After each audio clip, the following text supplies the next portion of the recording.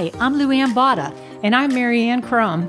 You know, lots of things may be in short supply these days, but hope doesn't have to be one of them. Join us for the next 30 minutes or so, and we'll remind you how you can live with unquenchable hope.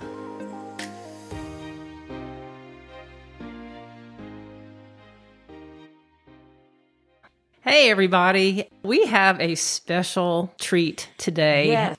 Luann and I had the privilege of meeting a lady that, you just know when you meet her, there's something going on with her and the Lord that you want to know more about. And I had gotten little snippets of her story from my pastor's wife, Kim, who's a longtime friend of mine, and she was telling me that about this great lady named Maddy, who was her new hero and role model.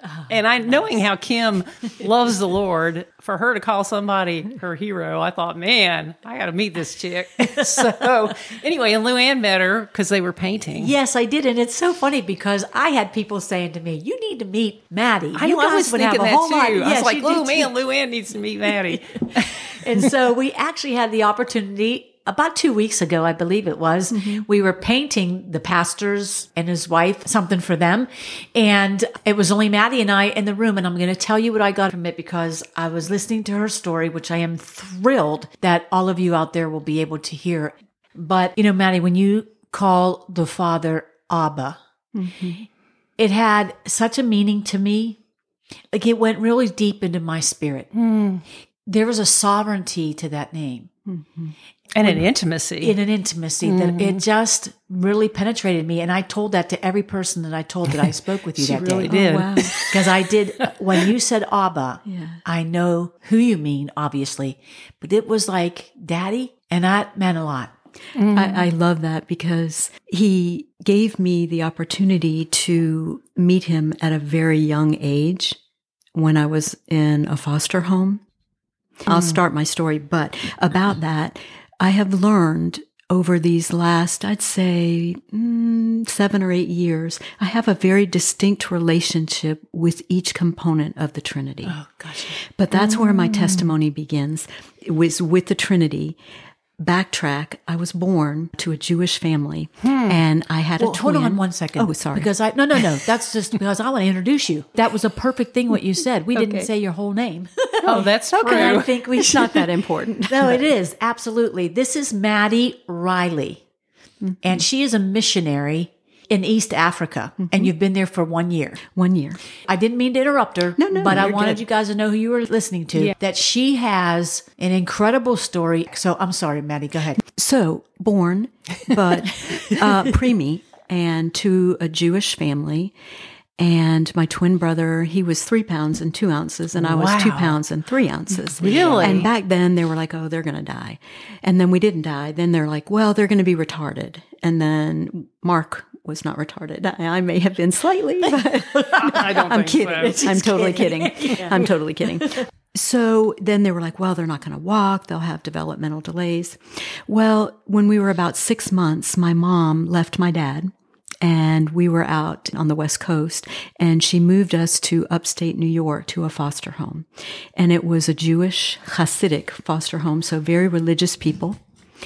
And wait, so you moved with her? She moved us to a foster home, and then she went and lived in the city.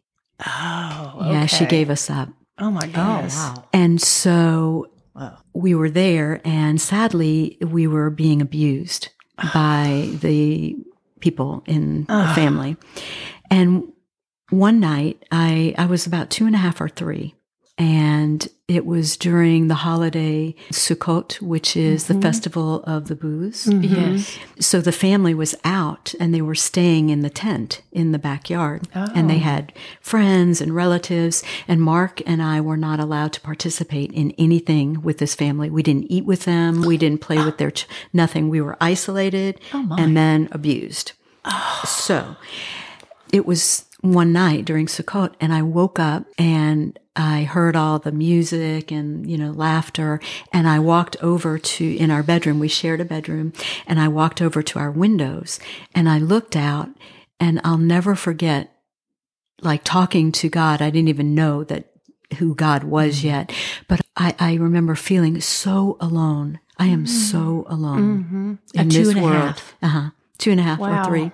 Did your mom ever come see you? Occasionally. Okay. Occasionally. Did she know what was going on with you? No. No. But Jesus came that night in that room. The Holy Spirit showed up.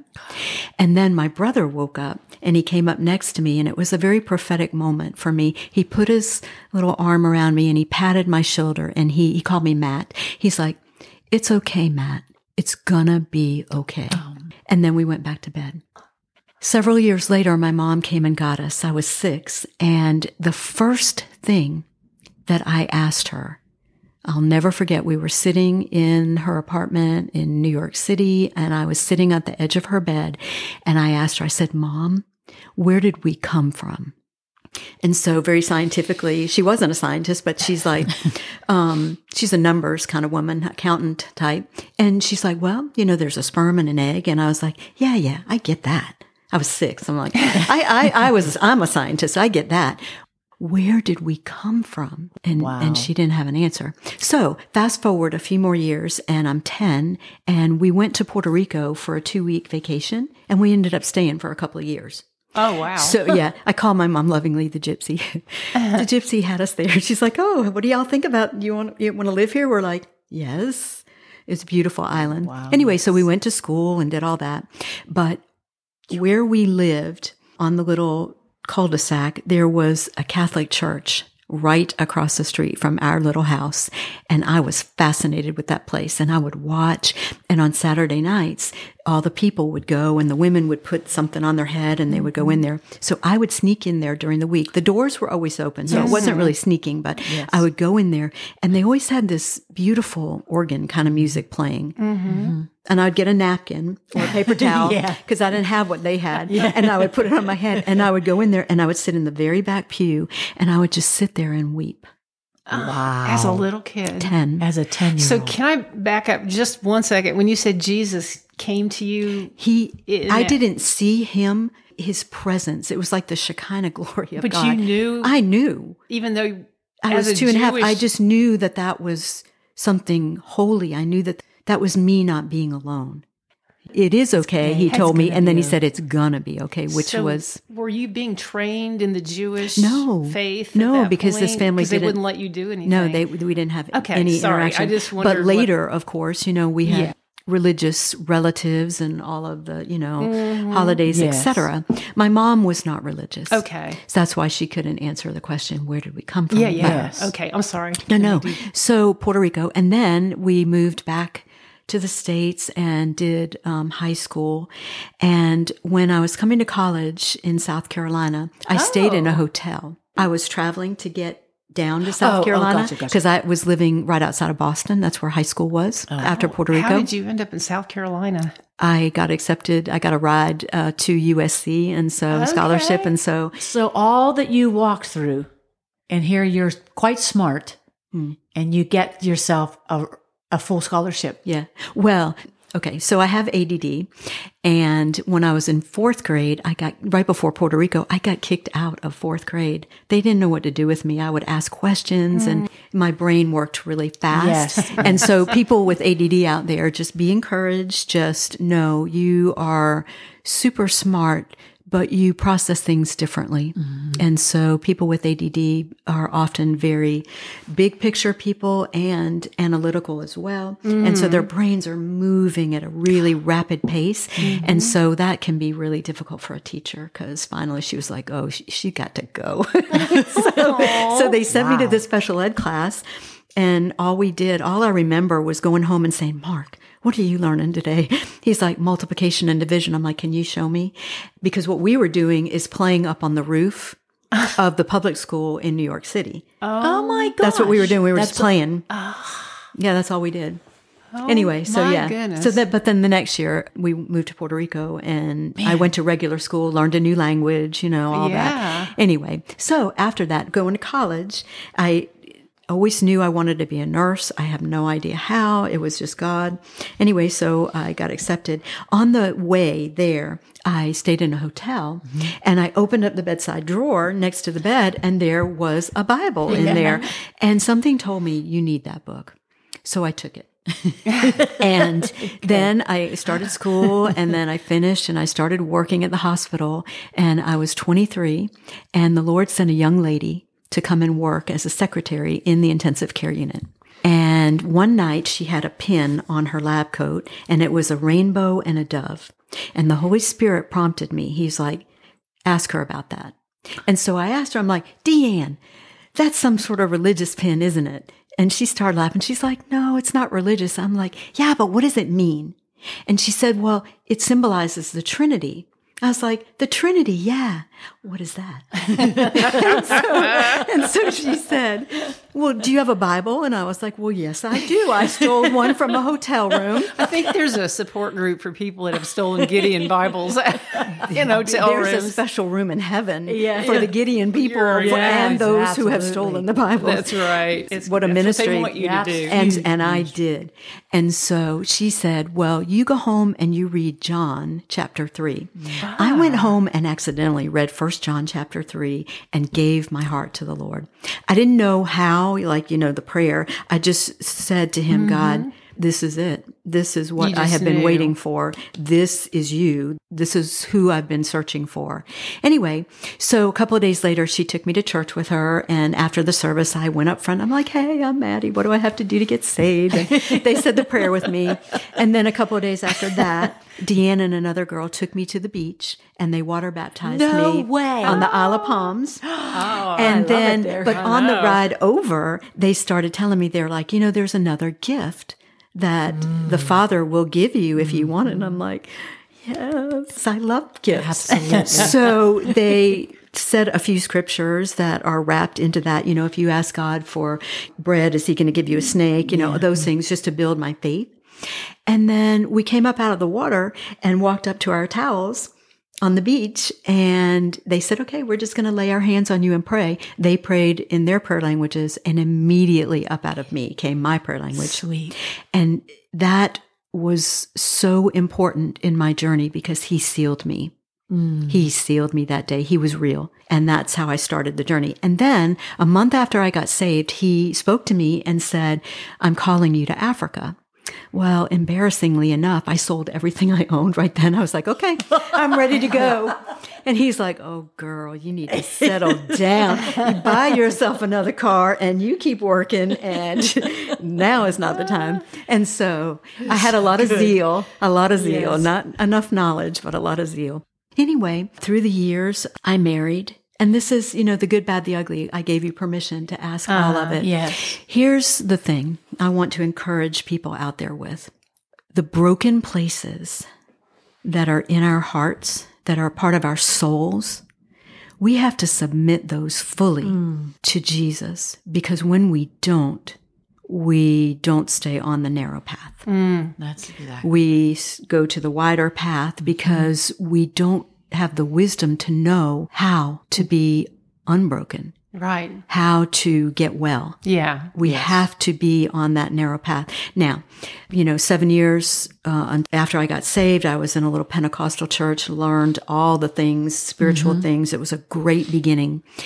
But I was 30 and I was starting to feel kind of like, oh, when will I get married? All the things, right? And so I met someone, and he was church approved, right? Not a good man. Oh, my. Not a good man. He was abusive, not physically, emotionally and mentally. Yeah, it was very hard. And he just broke me. He just broke me. But we got married. I was 32 and then had a miscarriage. It was a little boy, my first one, Timothy. But then I had Hannah, Sarah, and Graham, all 14 months apart. And then I had to leave him. And I did.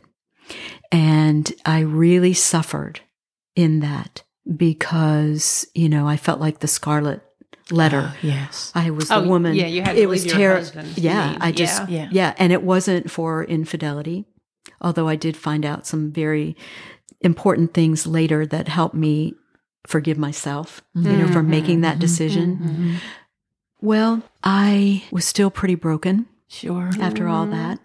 Still Were you walking. still at this church? No. After we married, we were with that church. But then after I was no longer married to him, I moved from South Carolina to Indiana. That's and where I'm from. Mm-hmm. I did that, Lord forgive me, but strategically. I married someone that was from there just to get away from him. Okay. Where was it in Indiana? Rockville. You are kidding me. No, the little town. I worked in the little clinic. That's where there. My mom is from. That's the Covered Bridge Festival, all that. Yes, Yeah. my grandparents lived there. It's a very small world. It was lovely. It was cold. It was really cold. Oh, yeah. That's why I'm here. Yeah, me too. But I can't get over this. This is a tiny little town. Yeah. And I worked in the little square in the clinic there. Yeah. So after I became a nurse, a couple of years into marriage, I went to graduate school and I did a master's in community/public health. And through a supernatural experience, I was going for a PhD in public health. That's my real passion. But a girl that I had gone to undergrad school with, she came to work one night in the ICU and I had a patient that was not doing well. And she was who was on call to help fix the problem in this patient's head. She drilled a hole in the patient's head. And after she did the procedure, I was like, girl, how did you acquire that skill set? Now that you saved my patient's life, because we were last together in undergrad school. She had gone to the medical university and become a nurse practitioner, and her specialty was neuro. So she asked me about what I was doing. I was like, yeah, I'm looking for PhD programs in public health. And this was a divine moment. She looked at me and she said, well, you don't want to do that. And sassy me on the inside, I was thinking, what do I want to do? So I asked her, I was like, well, what do I want to do? And she said, well, you want to go check out the nurse practitioner program at the medical university in South Carolina. And this is still all while I was in South Carolina. And then after I became an NP, then I started medical school, met the guy from Indiana. Okay, in medical school. Decided to marry him so I could go to Indiana to get away. Right. So, 6 months into the marriage, he started dating the patients that we were taking care of. And I was like, okay, that's not going to work. So came back to South Carolina and continued to work. And where was Jesus in all this? Jesus was all in there. With me. Yes. All in there. Did this guy present himself as a Christian too? Yeah. Oh, man. Church-going Baptist, But so here's where I started veering from the really narrow path to the wider path. Because I made a decision to marry him, to get away. Did you get warning signs with both of these guys that maybe they were wolves in sheep's clothing? You did? Yes. And that's the most embarrassing part, shameful part. No, is that I did. Yeah. And here's what you people out there need to know. What you want and what God wants for you may be different, but you should follow what He wants for you because that's where you're going to find peace and contentment. When you do what you want and you follow your own way, you land in trouble. Yes. And that's a guarantee. Yes. His ways are not our ways. His thoughts and His ways are higher than ours.